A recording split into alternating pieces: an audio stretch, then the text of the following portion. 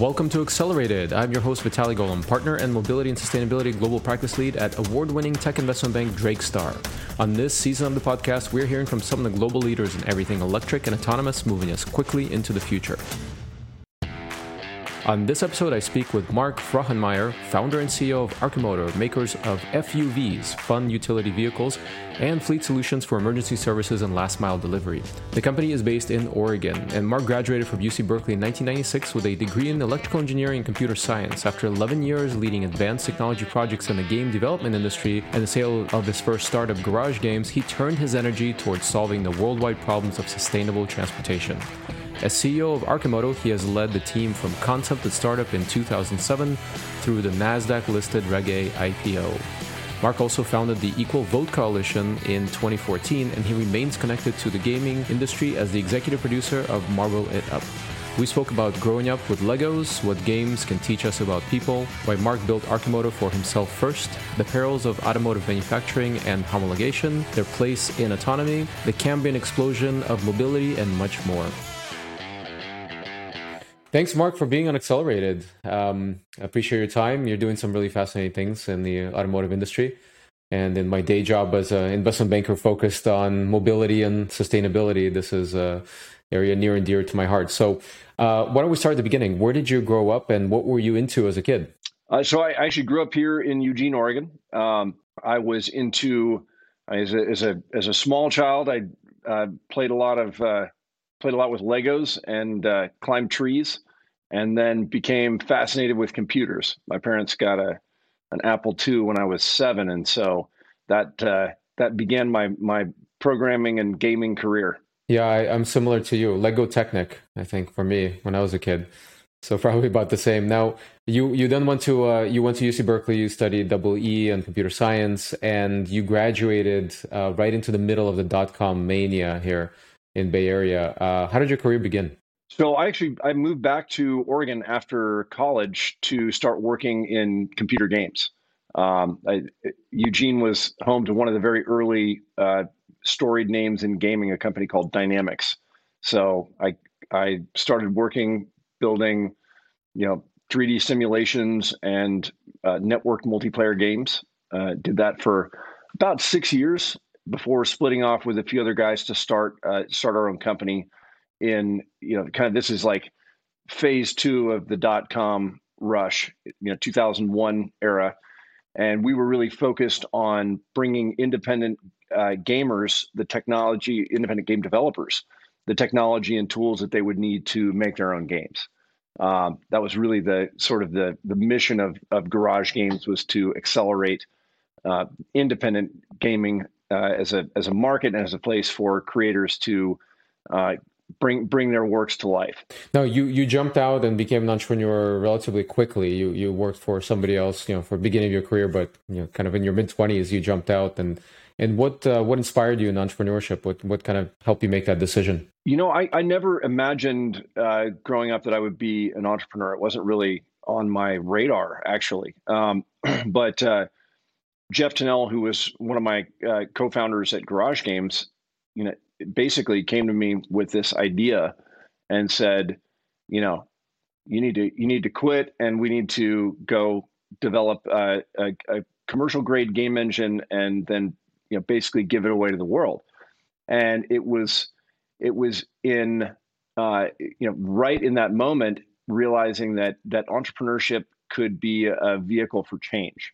And in this case, it was freeing the great masses of unwashed game developers from sort of the shackles of corporate game development.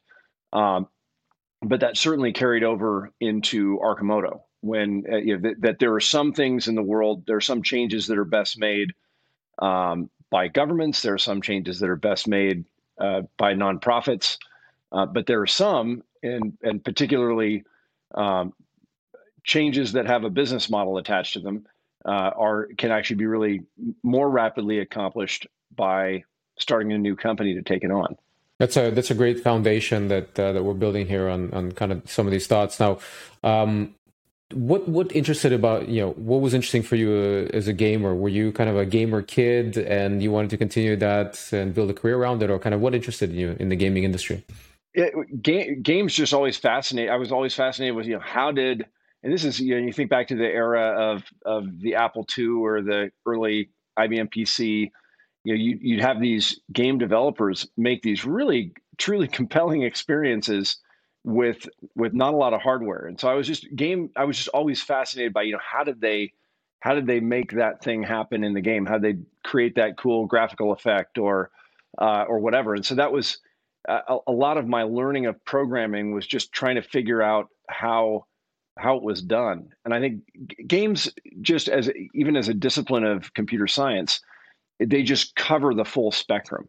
I mean, if you think about a modern game, you've got super advanced 3D graphics, artificial intelligence,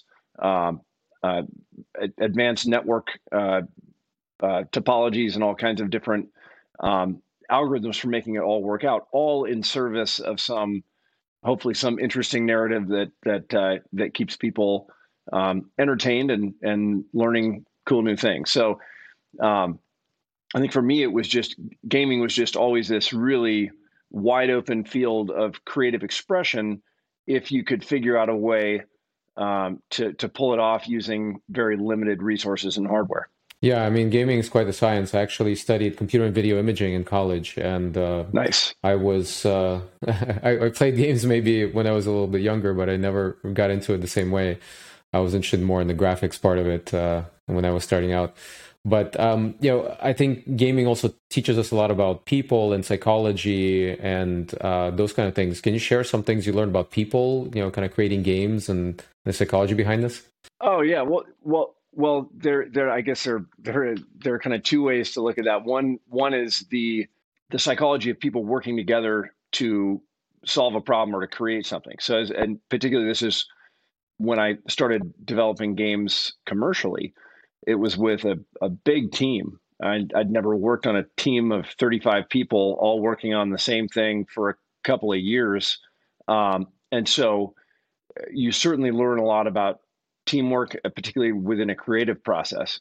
And then we were also building team games. So the first full commercial game I worked on was a game called Starship Tribes, and it was one of the very first 32 player internet networked indoor outdoor team action game with jetpacks, and it was all about capture the flag and various different variations on team play games. And one of the things I definitely learned in that process was that as we would make small tweaks to the rules, that it could really impact how much fun everybody had playing the game. The ideal for a game developer is that everyone has fun playing your game, whether you're winning or losing, that there's something you can still have as many people as possible experience the joy of the experience you're trying to create. And I think that's left me with a lot of thoughts just around, sort of even into the political process and how we structure the rules of our society. That if we focused a little bit more on making sure everyone was having fun, I think everyone would have a lot more fun. That's great. That's I'm always curious about kind of these things that transfer from one experience to another for us entrepreneurs. Now, you went from a career in gaming for quite a number of years to starting an automotive company. What made you want to make that transition? Well, it was actually a sort of a whole series of things. In the game, when we would make games, we were typically making the games that we wanted to play. So that was I was always impressed by people who could make a game for somebody else that they themselves didn't actually want to play. But I was never that way. I always wanted to. Part of the fun of working on it was the end result and having something that I guess that I could be a reasonable judge of.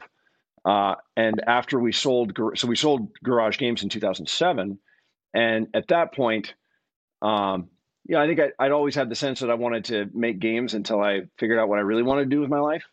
And looking at the world in 2007, the writing was clearly on the wall in terms of environmental degradation and destruction and the looming crisis of climate change. So initially, I just wanted to. I was at that point car free. I was a bicycle commuter, but I had just moved into a house, and I occasionally needed to get around town in a more sedentary way that had better carrying capacity.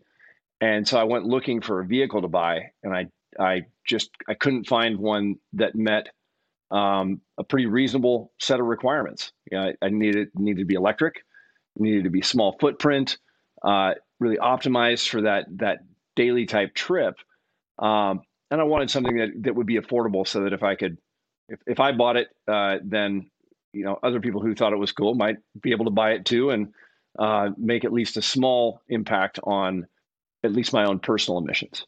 And when I couldn't find it, I was literally scouring the internet for months looking for the right thing, and I tried out the gem car, considered a Tesla reservation, and then I saw a three-wheeled kit vehicle in a parade here in Eugene, and that was kind of that light bulb moment. And what the light bulb really illuminated was just the giant gap between the bike and the car, and that in the three-wheeled space there was really just a lot of untracked powder. A lot of there've been there was a century of sort of nice tries and lots of near misses, but nobody really nailed that real daily driving, really cool, really fun solution for just sort of everyday trips. And in getting one of those kits and arm twisting some friends into helping put it together, that was when I sort of realized, well, a vehicle is just a Lego set for big kids with, and if we change the parts and change how we put them together, we might move from this kind of super niche product to something that could eventually become truly mainstream. And I think coming out of my first startup with a healthy exit, left me with a sense of irrational exuberance that I was somehow a gifted entrepreneur, and that startups were easy. Came to find out that was not accurate. That there are some that are easy, and there are some that are very, very hard. And vehicles are incredibly challenging. Yeah, a good way to become a millionaire in the automotive industry is to start as a billionaire, right? Totally. So, I mean, you seem to be a mission-driven person, obviously, and I'm sure there's a mission behind Arcimoto. What's kind of the stated mission of the company? To build products that catalyze the shift to a sustainable transportation system, and what that really has I think clarified into is right sizing the footprint of transport. There's this huge disconnect between the trips we take, sort of how we use cars, and what cars are actually capable of. A car is 4,000 to 5,000 pounds of metal, designed to carry 5 to 7 people around, and yet we almost always drive them alone or with just one other person, going to get a cup of coffee or go to work or go to school or whatever. And all of that overcapacity, when you multiply it by everyone, just creates massive systemic inefficiency. We're all, you look at if you're on a packed highway with an empty carpool lane, you're realizing, wait a minute, everyone in this traffic jam is driving alone. Because if we weren't, we'd be over in the carpool lane. So that's that's the footprint. Really, I think is sort of the initial piece of it. Obviously, the move to electrification is a no-brainer when it comes to transportation efficiency and emissions and the ability to be powered by renewables. And then, kind of the final piece of the puzzle is better utilizing the vehicles that we have, because we in the individual ownership model, where our cars sit parked and rusting for like 95% of their lives. So it's this ridiculously quickly depreciating asset that we don't actually really use. So how can we layer in different technology stacks in order to better share vehicles, so that we don't have to, we quite literally pave over almost half of our urban land for cars. And so when it comes to both sustainability and just basic livability of the spaces we live in, I think we can do a lot better by changing the types of vehicles that we use for the vast majority of our trips. Yeah, I mean, just because we've done it in the past, it doesn't mean we need to continue having these vehicles in the form factors that have existed. Yeah, and when gas is cheap and gas has about 25 times the energy density of batteries, then that size factor really doesn't cost you that much. But when you've got a battery powered vehicle, and particularly when you have really phones with apps on them that can communicate and reserve things when you need them, and then you have driverless technologies that can actually bring a vehicle to you when you need it. All of a sudden, that sort of one size fits all, the Swiss Army knife, I've got to own it approach. I think we can do a lot better than that, both in terms of the experience of it, and then ultimately, it should cost a lot less for all of us, particularly when you factor in things like the climate. No, that's great. And tell us about the vehicles. Tell us about the type of vehicles Arcimoto makes. Yeah, so Arcimoto builds three-wheeled electric vehicles, two wheels in front, one wheel in back. You actually sit with your feet on either side of the battery pack. So the battery pack is a spine that goes down the center line of the vehicle, right on the bottom plane. So low center of gravity. The drivetrain is in front. It's actually a dual motor front wheel drive platform. So and this came from literally years of iteration on three-wheel vehicles. So we built in total 8 generations of distinct three-wheel vehicle designs to land where we did. But in a lot of three-wheelers, the design fights itself. So if you put the drivetrain in the back, you want to weight the back wheel in order to provide traction, but you really want the weight to be up front for stability. And so that underlying platform, the battery down the center, the drivetrain with the motors forward to the front axle center line, that defines really the bulk of our product family is all sits on that same common platform. And then the actual product that we launched with is called the Fun Utility Vehicle, the FUV. It seats 2 people comfortably. I'm 6'4", so I'm kind of our sizing dummy, and I fit comfortably front and back in the vehicle. That really is not much larger than a big touring motorcycle. You can park 3 of them in one space. They're very easy to maneuver through dense traffic, and then we've sort of differentiated that product line to include things like the Deliverator, where we take out the back seat, and now the whole back end of the vehicle is a big box for last mile delivery. We have a flatbed version. We have a version that's just kind of a pure fun machine in the form of the Roadster. Built special purpose versions for security called the Rapid Responder. But all of those products really are largely the same. Like 95% of the parts are the same, all additive to the same economy of scale.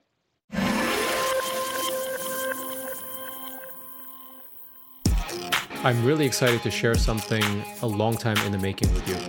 My first online course. Over the years, I've trained thousands of founders through my book, Accelerated Startup, and my infamous Pitching Like a Boss workshops and keynotes. Like I've done for thousands of founders, I will teach you how to pitch like a boss. And for the first time ever, I will be doing it in a cohort-based online course. This is the world's most comprehensive and intensive course for entrepreneurs and future founders on pitching. It will help you craft the perfect pitch for investors and customers. It will also help you master public speaking. Get funded, communicate your vision to grow your team, and dramatically improve sales of any product. Check out golomb.net/pitching, that's golomb.net/pitching for more information. See you there.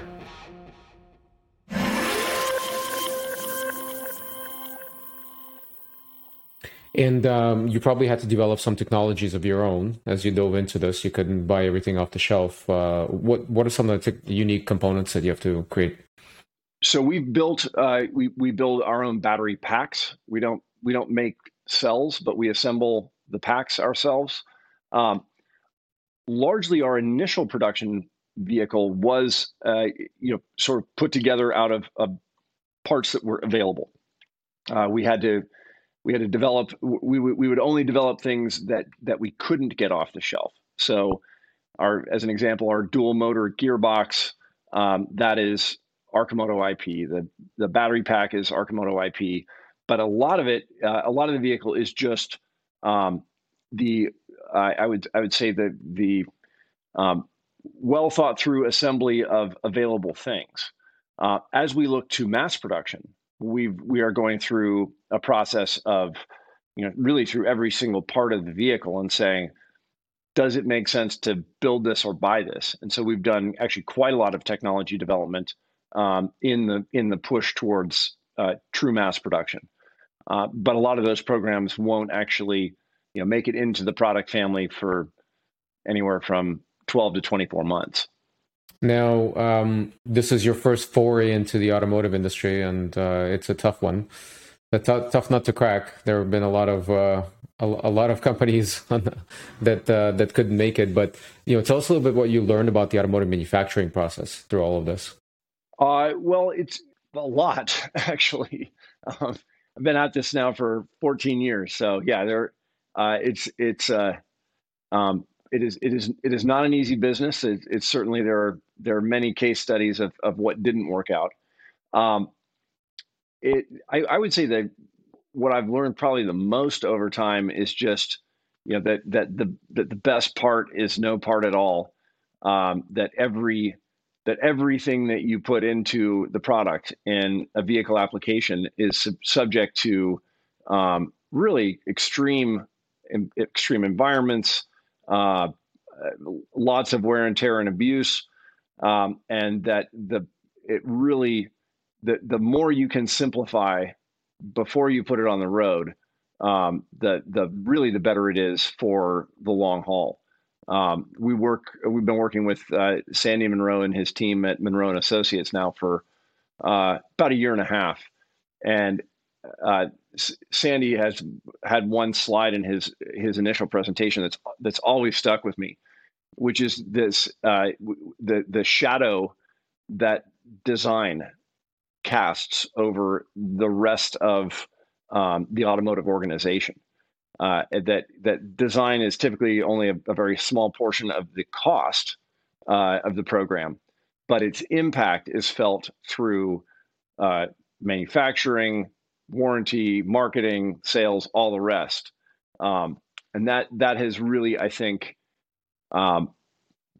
particularly as we're pushing to scale, we are aiming to get it right the first time. Yeah, I mean, you mean design of the vehicle, not necessarily the industrial design, not the exterior, but how you design the vehicle and the componentry and everything inside. Exactly. Yeah, how all the parts go together. What do you make each part out of? How can you simplify and combine things? And it's at every level. It's the you can look at it kind of on the gross chassis level all the way down to inside of every component that you use. And have you had some of the same issues recently? I mean, the last year and a half now with supply chain and the battery supply, which is becoming more constrained. Oh yeah. How's that affected you guys? No question. Well, it's just been an enormous challenge, particularly for our materials team. They've just been moving mountains to make sure that the line has the parts that we need to build vehicles and get them out the door. And this is compounded by the fact that we're in our sort of initial first several hundred vehicles and surfacing all of the wrinkles that come out of a new vehicle design. It doesn't matter what company you're talking about. Those first 500 vehicles of a new electric vehicle program are bound to have all sorts of little gotchas. And so unwrinkling all of those while dealing with COVID and massive supply chain disruptions, it's been an interesting exercise. Yeah, quite an adventure, it sounds like. Now, let's shift gears a little bit to autonomy. What are your thoughts? I mean, is autonomy something that you think about for your vehicles? For sure. Yeah, no, and that's been on the roadmap literally since the beginning of Arcimoto in 2007.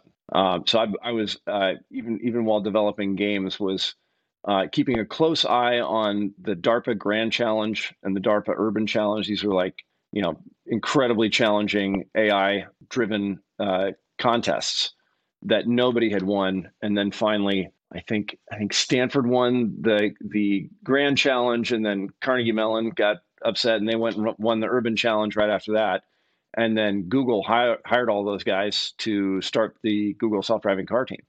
And that was really right at the beginning of Arcimoto. So the argument that I would sort of have these sustainable transportation arguments with Jeff, who is my co-founder at Garage Games, about what is the real answer for sustainable transportation. And my contention was always it's going to be super lightweight pod vehicles that you can summon at will, and they'll take you where you want to go.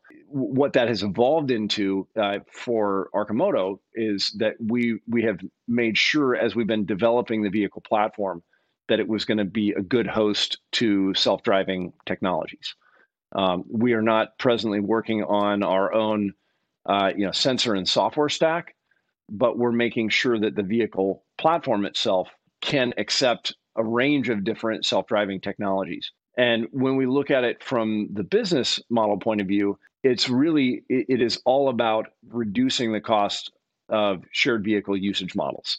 So particularly with the fun utility vehicle, because it is just so much fun to drive, you don't actually want it to be your robotaxi, but it would be very convenient if you could just summon whatever Arcimoto you wanted with the touch of a button on your phone. And that's a program that we are calling Robo Valet, which is, and the nice thing about that particular challenge is it's a much lower technology bar than the full self-driving, works every single time robotaxi on all roads in all conditions. You can actually constrain the problem much more if you know it's only going to be operating at low speed. It's only going to be driving autonomously or driverlessly when there's no human in the vehicle, and that its main goal is to get it is really to bring the vehicle or vehicles that you need closer to where the customer is, and that's so. As we look at autonomy, we see a clear roadmap of sort of shippable intermediaries that all chip away at that at a variety of different shared vehicle usage models, and do so in a way that we think carries substantially less technology risk than having to shoot for the moon of the full robotaxi before you can really start to leverage that investment.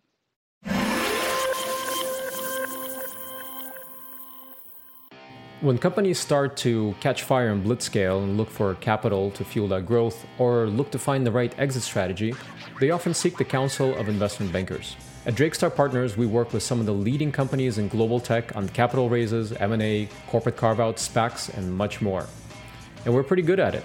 Our team of over 100 technology sector experts across 9 offices in 6 countries is comprised of not only career bankers, but experienced executive venture investors and technologists.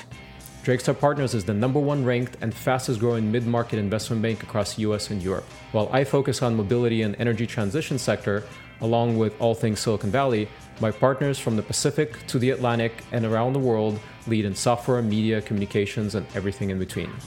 Learn more about us at drakestar.com.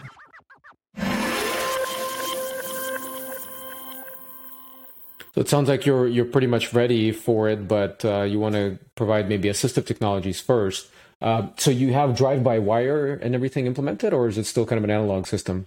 Yeah, so it's drive-by-wire of the basic controls of the vehicle, steering, throttle, regen, and then as we have actually teamed up with a company down in the Bay Area called Faction, and they've actually put their whole self-driving and driverless remote control stack onto the Arcimoto platform, both as for us it's a proof of concept and validation of that approach, and then actually now it's a question of what are the real business models that we can build on top of that. Yeah, I mean, with a low price vehicle like Arcimoto makes, that probably adds a substantial the sensor stack adds substantial cost to the vehicle. Right. So that's depending on what you use. Yeah.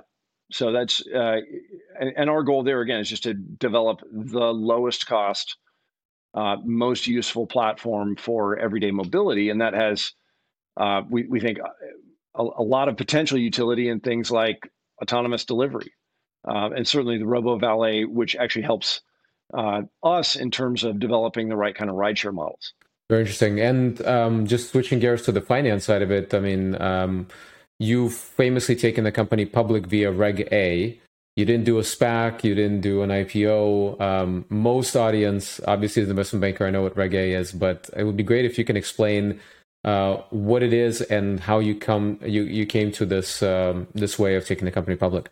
Yeah. So Reg A is like it's the IRE IPO. Anyway, it's the it's a I would say a more cost efficient version of an S1 for raises of did they up the cap on it to 75? At one point, it was when we went public, it was up to a maximum raise size of 50 million. Bill Hambrecht, who was was the sole venture investor in Arcimoto, was one of the big proponents of the Reg A changes in the Jobs Act. And so, his notion was this company it's a mission-driven company in the public interest. It should be a public company, and I'll do your Series A, but then let's take you public quickly thereafter, in order to be in the public market. We were actually the second pure EV play publicly traded company after Tesla on the NASDAQ market. And we over this course of the last year and a half or so, we were definitely confused by many as a SPAC play. But we've actually been in the public markets now for more than 4 years. So I actually have you can go back, read all our filings, watch the earnings webinars, and see the progress out there. But to me, I really did that approach made sense to me as far as we've had so many people want to be a part of a part of the experience. And being a public company just means that you can vote with your product choices and you can vote with your investment dollars in the things that you believe in. Yeah, I was just going to say, I mean, it gives an opportunity for early supporters to actually participate and take part in the company as if they would be early employees getting stock options in a similar way. And tell us a little bit kind of how the response and the community that you've built now that you're almost starting to do big volume, but you probably have a lot of pre-orders and the community waiting for the vehicles. Yeah, and I think there are varying degrees of patience amongst our pre-order customers, some of whom have been waiting a very long time for vehicles, and we just have to balance that with being able to roll out the business, right? So wherever we ship vehicles, we need to be able to take care of them, need to have the right partners in place, and then there's of course a whole patchwork of regulations in terms of market by market entry that we've got to pay attention to, but. I love the Arcimoto community. When we have a bunch of people out there who've been pushing us along for years and years and years, who have really believed in the company's mission and the team that's pulling it off. And so, yeah, I'm very grateful for the stakeholders out there that have really stuck by us and pushed us along the way. Yeah, I think for a lot of brands, especially in the automotive world, it's very important to build that community, build that following and the fan base to follow around the brand, because it's not just getting from point A to point B, but it's that experience that's a differentiator. I didn't ask you actually on homologation, kind of how does the vehicle sit? Did you have to do crash testing, and are you low speed qualified, or how are the vehicles classified? It's a motorcycle. So all three-wheelers that you see out there are motorcycles by regulation. Where we have added things that are not typically present on a motorcycle, we have taken due care to test those things.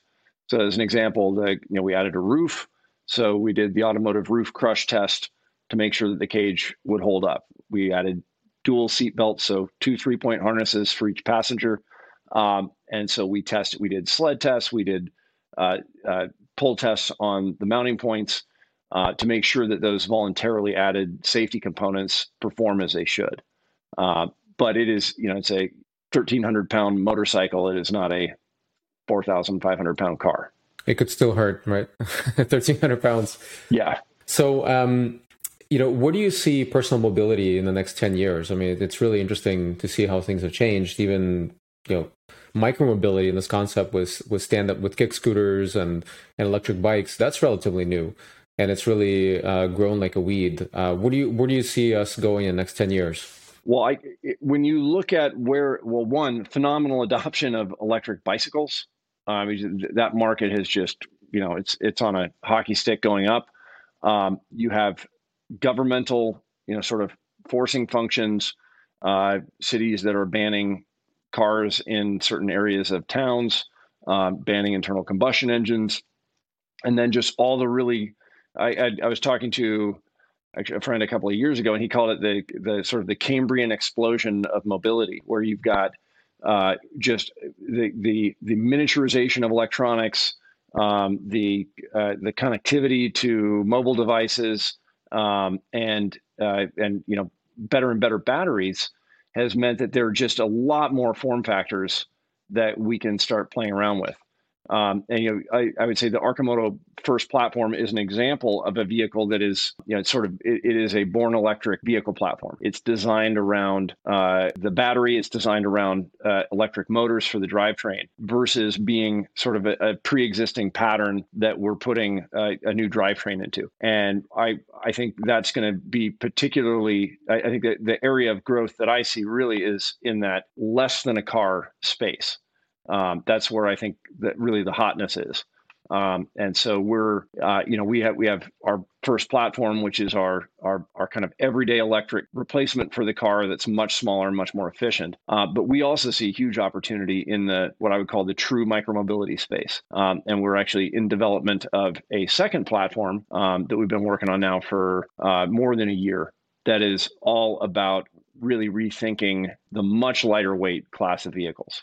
So where the FUV is 1,300 pounds, we're targeting 1,000.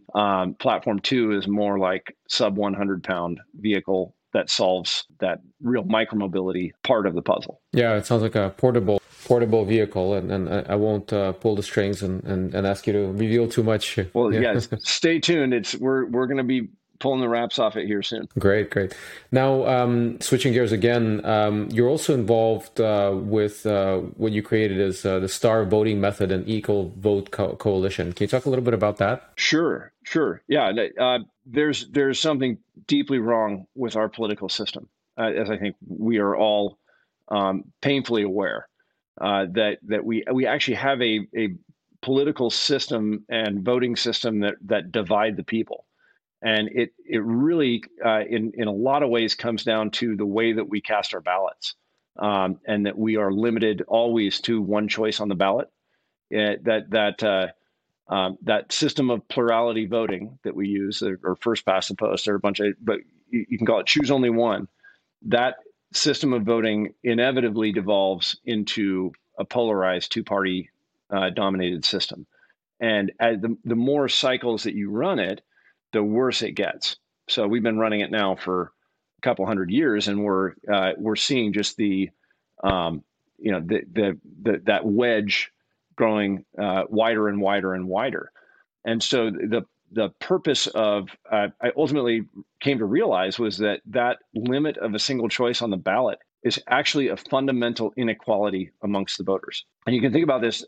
The easiest way to think about this is if you like, let's say there are 3 candidates running, you like 2 of them, I like just one, then I have effectively double the voting power that you do, because everyone who thinks like you is going to divide their votes between the 2 candidates on your side, right? And that's why we always end up with just 2 polar opposite frontrunner candidates and really no other options. So what star voting does is, instead of saying you're going to get to vote on one person in this race, you actually get to assign stars, 0 bad, 5 good, to as many candidates on the ballot as you want.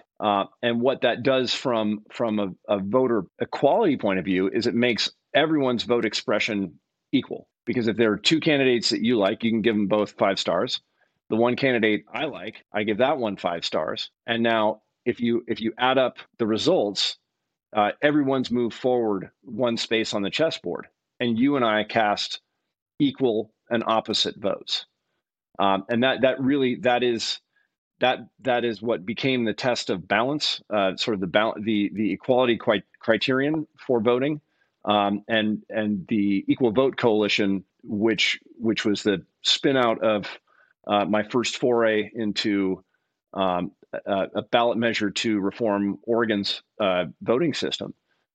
It is really dedicated to making sure that we get voting systems that actually provide equal power to the voters, and free us. I mean, ultimately, we want to be freed from the compulsion to always vote for the lesser evil, to vote against candidates we might really like because they're, unelectable. And so you have all these sort of self-fulfilling feedback loops that are really ultimately toxic to a good democracy. Yeah, it's I think a lot of times people are faced with extreme simplification, and I'm like you, very politically aware and active, but I think most of the population, unfortunately, doesn't have the bandwidth, the mental bandwidth to jump through all the hoops to make good choices for their economic class. Yeah, and particularly when you get trapped into a system where you really feel like your vote doesn't count because you can't, you're anytime you're compelled to vote against the candidate that you actually think would do the best job, that's a bad system. That turns people away from the political process, turns people away from engaging, and leads to the belief that it's a rigged system, but it's not that it's rigged. It's just the basic counting algorithm is just totally broken. So I've a lot of optimism that it can be that it can be fixed, but then also, there are a lot of stakeholders in the game who don't want to see the rules change. So that one is also a very heavy lift. Well, I applaud you on that effort. If anybody is interested who's listening to this, where can they learn more about the Star Voting Method and Equal Vote Coalition? If you go to starvoting.us or equal.vote in your web browser, you can start going way down that rabbit hole. It's a great deep rabbit hole. That's great. Thanks for doing that. Now, couple of questions that I've left more kind of on the personal level. How much time these days do you spend on gaming? How much time do you have, and where do you invest it? Very, very little. I have one game project that I'm involved with very peripherally called Marble It Up, which is you play a marble and you roll through fantastic 3D worlds. It's all sorts of fun. But Arcimoto at this point really occupies the vast majority of my waking hours and bandwidth. I can only imagine. Now, knowing what you know now, what advice would you give yourself, starting your career right out of school into the middle of the .com frenzy? Wow. I think I'd probably give myself more even towards the beginning of Arcimoto, but it's just sort of be methodical. Take the time to really understand the problem before diving headfirst into it. I think it could have saved myself a little time here and there. Yeah, I can definitely feel you on that one. I've gone through the same, so that's great advice. No, really appreciate it, Mark. I appreciate your time. I appreciate the efforts you're making, both with Arcimoto and the Equal Vote Coalition. Very interesting as well, at least to me. I think our audience is going to find it fascinating, and I think they'd love to learn more about Arcimoto out there and maybe get in your vehicles. So really appreciate your time. Thanks again being on Accelerated. Hey, my pleasure. And I'll go ahead and plug the Ride of the Arcanauts. We're now doing we just at the end of this year, ending a few weeks ago, we kicked off kind of our beta test of our idea of an infinite roadshow, where we're going to be taking Arcimotos everywhere in order to get people to have an actual experience, a direct experience of the vehicle, all over the country. And so, if you want to sign up when we're in your neighborhood, go to arcimoto.com/ride, and we'll let you know when we're in the hood. That's a great idea. I think that's the number one factor that everybody is. I won't mention names, but companies have said that the best way for them to convert to EV, at least, is by people experiencing it. So yep. That's a great idea. Thanks again, Mark. We really appreciate you being on the show. Good luck with everything, and with Arcimoto starting to ship production product now. That was my conversation with Mark Frohnmayer, founder and CEO of Arcimoto. If you'd like to connect with me to discuss mobility and sustainability, you can find me online at golem.net. If you enjoyed this episode, don't forget to give us 5 stars on your favorite podcast platform and share with your friends. We'll see you on the next episode.